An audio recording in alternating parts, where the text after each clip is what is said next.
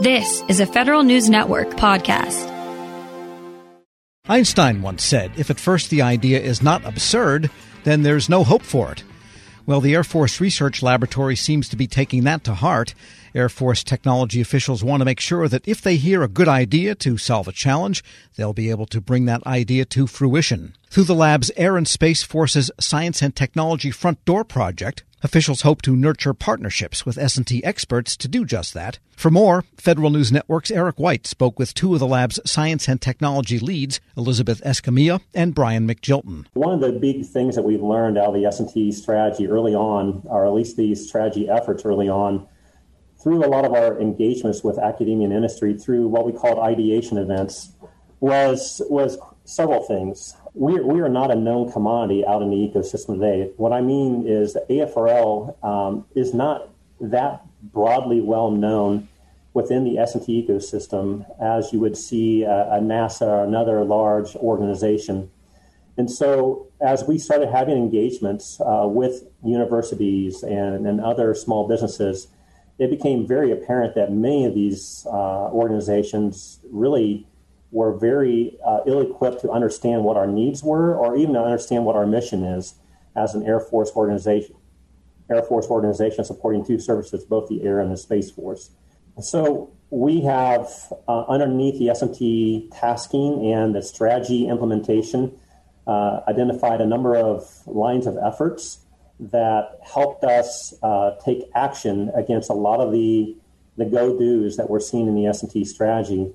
And primarily, a lot of our go-dos had the focus on how we develop and deliver transformational capabilities.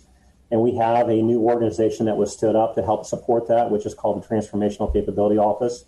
But underneath Objective 3, which was deepening and expanding the S&T enterprise, we had a number of initiatives that were looking at how do we engage differently with the S&T ecosystem? How do we enable ourselves to better connect with that ecosystem to elicit their ideas, elicit their inputs, their thoughts, and even their solutions, and bring those to the right people inside defense to determine whether or not we can continue to collaborate and partner with these folks to deliver new solutions, new capabilities that are not only going to address maybe some of the capabilities we have with our Air Force and our Space Forces today, but also deliver new capabilities that are going to give us considerable advantages over adversaries in the future for our warfighters. And that, quite honestly, is one of the key things that was done out of S&T 2030 strategy was the development of the Air Force Tech Connect capability. Yeah, Liz, can you tell me specifically about these kinds of relationships that are being formed through this front door model? So, I'm going to kind of take one step back before I actually go into kind of the relationships that are being formed, just to kind of give a little bit more detail on kind of the, science and technology front door. The S&T front door or Tech Connect, it was developed by Air Force Research Lab, and it was developed as a service to connect potential partners with both Air Force and Space Force science and technology, not only experts, but also opportunities. Because, when you read the strategy and you understand, where it specifically talks about, the front door that's under Objective 3, and Brian was just talking about that. There's a sub-objective under Objective 3. Objective 3 was expand the science and technology ecosystem. There's drive innovation through these partnerships so that we need to leverage industry, small business, entrepreneur, individual, ideas, technologies, tools, solutions, and bring them into the Air Force, Space Force to have more potential transformational impact. So, a lot of the problem sets that described in the strategy, it says that, many potential partners have difficulty in navigating our structure. They don't know how to connect with us. So, I always say that, we listened. We saw that. We saw it was pointed out in the strategy. We listened and we've improved. We built a business model. And that's where the front door Tech Connect has come from. And over the last 18 months, we've evolved this Air Force and Space Force Tech Connect website to have that more comprehensive look into the science and technology ecosystem, and so that we can improve how we're connecting potential partners to ensure those innovations have that transformational impact. So when you ask me about, how we are doing these partnerships, so, we're finding and seeing partnerships happen and collaborations happening through the unsolicited idea submission intake pipeline. So it is an idea pipeline. It's a new business model where you use the website, you have a human in the loop. We have a Tech Connect team that triages, that looks at, that reviews every submission that comes through the front door, through the Tech Connect website, and provide feedback. They pull the thread on the technology or the solution or the submission that's coming through to better understand exactly what the capabilities are. And then with discussions, even amongst the team, is there value added in continuing those discussions and setting up meeting with certain program areas, with certain subject matter experts to really see if there are potential collaborations or potential partnerships that may happen moving forward. How important is that connection in the AFRL's overall mission and maintaining relationships with new innovators and not just going back to the well for, some of the people that you're more familiar with? Brian, maybe you might have some insight on that one. Yeah, I think it's huge. And so, again, I'll reflect back to one of the things that was just an eye-opener to me early on in our S&T 2030 engagements. We had these ideation events to where we brought our SMEs out external to the laboratory, and we conducted these events at universities where we were bringing scientists from regions of the United States to converge on different technical topics and collaborating through multidisciplinary discussions, ways that we could attack the challenge through convergence of solutions of ideas. And, that was an eye-opener to, our SMEs are always looking at, what is new and evolving out in the ecosystem. And they are very aware and very, engaged in multidisciplinary discussions and through research and other activities. But it would just really highlighted the fact that, we can, like you said, we can continue to go back to the same well with some of the trusted key innovators that we work with, but there is always new, fresh ideas that are emanating out of universities and the business sectors because, again, competition is huge out in the business sector, and they are always looking at what is going to give them advantage over their other competitors to keep their business going, right? And so we, as S&T innovators ourselves, have to continually be connected into that ecosystem to leverage those innovative ideas. Liz, any success stories that come to mind when you think of how well this program has worked?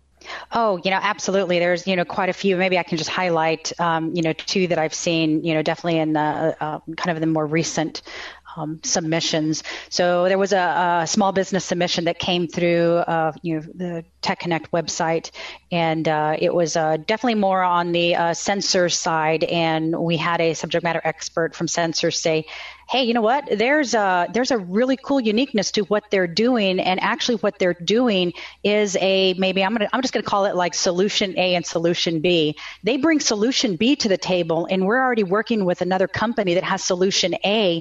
And if we can get these two companies to work together, which ultimately they did, they signed non-disclosure agreements, and together they had a capability that met an Air Force gap. So, of course, that's a raw win, but it wouldn't have been identified if we didn't have the transparency that we had in this platform. That submission, either maybe just not on this time frame, would have reached Air Force Research Labs, but it might have actually maybe reached kind of the wrong kind of connection person. When I say connection person is, prior to having this platform, somebody may come to Liz and say, hey, I have this wonderful tool, technology, and idea.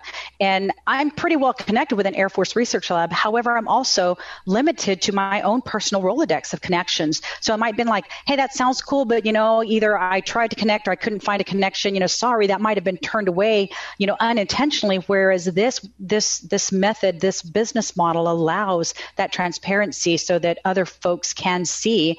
And so that Sensors director was like, this was great. So they just, have an Air Force kind of capability potentially being met through the combination of these two companies. Another one was one of our large kind of industry partners who had already worked with Air Force Research Lab before. Their R&D department heard through word of mouth about Tech Connect, and they said, first of all, they wanted to challenge us. And so they submitted for kind of different ideas. Some of them were very basic research, and another one was a higher kind of technology readiness level to see if it was ready for incorporation into Air Force. There was a uniqueness there. Another Tech Connect team member said, hey, I want to jump on a call with them. Instead of giving them 4 separate feedback, let's go ahead and get on a phone call. And after that discussion happened, I can't talk about the kind of idea or technology because they're still, working on it, but they gave technical feedback as far as the direction. And that industry partner said, that was an awesome experience. Thank you very much for the time and effort. And by the way, we got back to them within 24 hours. They said that was a wonderful direction. And what we're doing is we're going to pivot the direction we were going. It doesn't completely change our R&D direction, but what we are going to do now, we'll be back to y'all in about a year. And we are closer to meeting the mark now after this discussion than where we were before this discussion. Elizabeth Escamilla and Brian McJilton are leads for Science and Technology 2030 Tech Connect project at the Air Force Research Laboratory, speaking with Federal News Network's Eric White. We'll post this interview at federalnewsnetwork.com/Federal Drive. Subscribe to the Federal Drive at Apple Podcasts or wherever you get your shows. Hello, and welcome to the Lessons in Leadership podcast. I am your host, Shane Canfield, CEO of WEPA. Today, I'm thrilled to be joined by Vice Admiral Cutler Dawson. Cutler has had an incredible career serving our country for 35 years in the Navy, where he attained the rank of Vice Admiral. And during his service, he had numerous assignments afloat and ashore, including Commander, 2nd Fleet, Striking Fleet Atlantic, and in Washington at the Pentagon and on Capitol Hill, where he was the Navy's Chief of Legislative Affairs. Immediately following his retirement from active duty in 2004, he became the president and CEO of Navy Federal Credit Union, the world's largest credit union, where he served for 14 years. Under his leadership, Navy Federal grew from 2 million to 8 million members. Phenomenal. Cutler, welcome and thanks for joining me. Thank you, Shane. You've had a fascinating career across both military and the private sector. Can you tell us a little bit more about your background and your professional journey? Well, I started out at the Naval Academy, where I graduated in 1970, and then, as you mentioned, spent 35 years in the Navy with 6 actual afloat commands. The first one was when I was 27 years old. I didn't know enough to be scared of anything, and it was probably one of the highlights of my career. And then after I retired, after 35 years, I went to work at Navy Federal Credit Union as the CEO, where I spent my next 14 years. I'm currently retired and enjoying life, and it's been a great run for me. How would you describe your leadership style, and how's that developed over the years? My style has been quite consistent. I believe, and I've learned this in the Navy, that you have to go to the deck plates to see what is going on. And you have to learn what your people do and how they do it so you can help them to be better at it and more efficient and more productive. It's something that you need to do all the time. I remember I used to tell folks that you don't want to retreat to your cabin. And what I mean by that is the longer you're in a position, the less you think you have to get out and about. But that should be the opposite. You should get out and about more because people change, situations change, and you've got to figure out a way to get to them and find out what they're doing and what you can do to help them. We'll talk a little bit more about your book, but I read it, From Sea to the C-Suite. Fantastic read. You talk about the deck plates in that as well. I would encourage everyone to get a copy of this and read some more detail about going to the deck plates. Cutler, who was the most impactful leader in your life, and what quality did you admire about them? I had numerous while I was in the Navy, but the quality that I enjoyed the most was the leaders that got to know me as an individual, and that they cared about me, and I could tell that they cared about me. And they were not only my leaders, but they were my mentors. And I remember one particular one, Bill Schiffer, when I had my first assignment at the Pentagon. I would go in to see him with my problem of the day, and I knew that he had numerous problems of his own, but he would stop and he would focus on me, and he would make me feel like I was the most important person in his world. And I tried to do that throughout my career. But really, it's about caring for your people. Cutler, in reading your book, there was a quote you used to inspire those people that work for you. And it really got my attention. And it was, you are the captain of your own ship. I wonder if you can talk a little bit about what that means and how it was useful to you and the leaders you were developing. Absolutely. What I mean by captain of your own ship, when you are the captain of a ship, sometimes you're in the middle of the ocean and you don't have anybody to turn to make decisions. You don't have anybody to turn to ask, what should I do now? You have to be the captain of that ship. And I translated that into, let's say, Navy Federal's organization, where I would tell branch managers that I said, you are the captain of the ships of Navy Federal. You're the ones that are facing the members or customers, as others call them, every day. And you have to make decisions without a lot of guidance in some cases and without a lot of time. So be the captain of your own ship. Step up, make decisions, do what you think is right, and you never can go wrong. I think that is so important. And you have to give your people a little bit of latitude to take some risk as well, because there is risk for them in doing that and risk to your organization. That's right. And I mentioned that I took command of my first ship with 5 years in the Navy, and I was 27 years old. Well, my boss had 32 years in the Navy, and his guidance to me when I first met him was, Cutler, you do the right thing, and I'll back you up all the way. What a wonderful way to spend an assignment with backup and guidance like that. What great advice. It's clear leadership is a topic you're passionate about. You wrote the book we mentioned before, From Sea to C-Suite. Can you tell us a little bit about that project? Yes. When I was at Navy Federal, I would tell sea stories as parables to get my point across.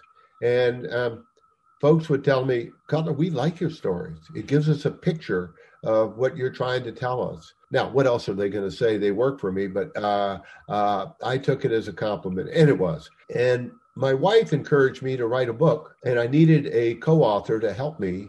And I found a lady named Taylor Keelan, who was the perfect co-author. She turned in my stories into wonderful chapters that I'm very proud of. Where can listeners find a copy? Well, you can get it on Amazon, and you can also get it on the Naval Institute website. And I might add that any proceeds from the book, Navy Federal uses to give to charity. Fantastic. Cutler, thank you very much. Really enjoyed your time and your lessons in leadership and sharing with us your life story. And I've learned a lot, both from talking to you today and reading your book. And thank you very much for your time. It's my pleasure. And I would like to add one thing, if I could, Shane. During my assignments in Washington, D.C., I gained the utmost respect for the civilians that work here every day. They're hardworking, they're dedicated, and they have my eternal gratitude. I got to come and go from the Pentagon. They stayed every day and worked in Washington when I got to go out and enjoy being at sea. Perfect. Thank you. Yeah, WEPA serves civilian federal employees, but your comment is well taken because the interaction between the two is continuous, it's nonstop, and it's critical. So the career civil servants, as well as career military, our country would not be where it is today without them. I totally agree. And I can tell you from the U.S. Navy standpoint, we couldn't operate like we do without them being the backbone of what we do. Thank you very much for your time today, Cutler. And to everyone listening to Lessons in Leadership podcast, we'll see you next time. Helping your employees learn new cloud skills helps your business become more agile, more resilient, and more secure. Not helping employees learn new cloud skills causes your business to become less agile, less resilient, less secure, less innovative, less profitable, and, well, ultimately less of a business. Don't become less of a business. Try Pluralsight and get your employees everything they need to learn new cloud skills. Learn more at pluralsight.com/vision. Come one, shop all at the JCPenney Friends and Family Sale. Through Wednesday, use your 30% off coupon inside the JCP app and shine on with up to 60% off diamond solitaires and studs. Plus, get carried away with up to 70% off luggage from Samsonite, American Tourister, Skyway, and more. Anyone shops, everyone saves. We got your holiday. JCPenney. Offers valid on select items through 12/7. Offers reflect after coupon savings. Exclusions apply. See store or jcp.com for details.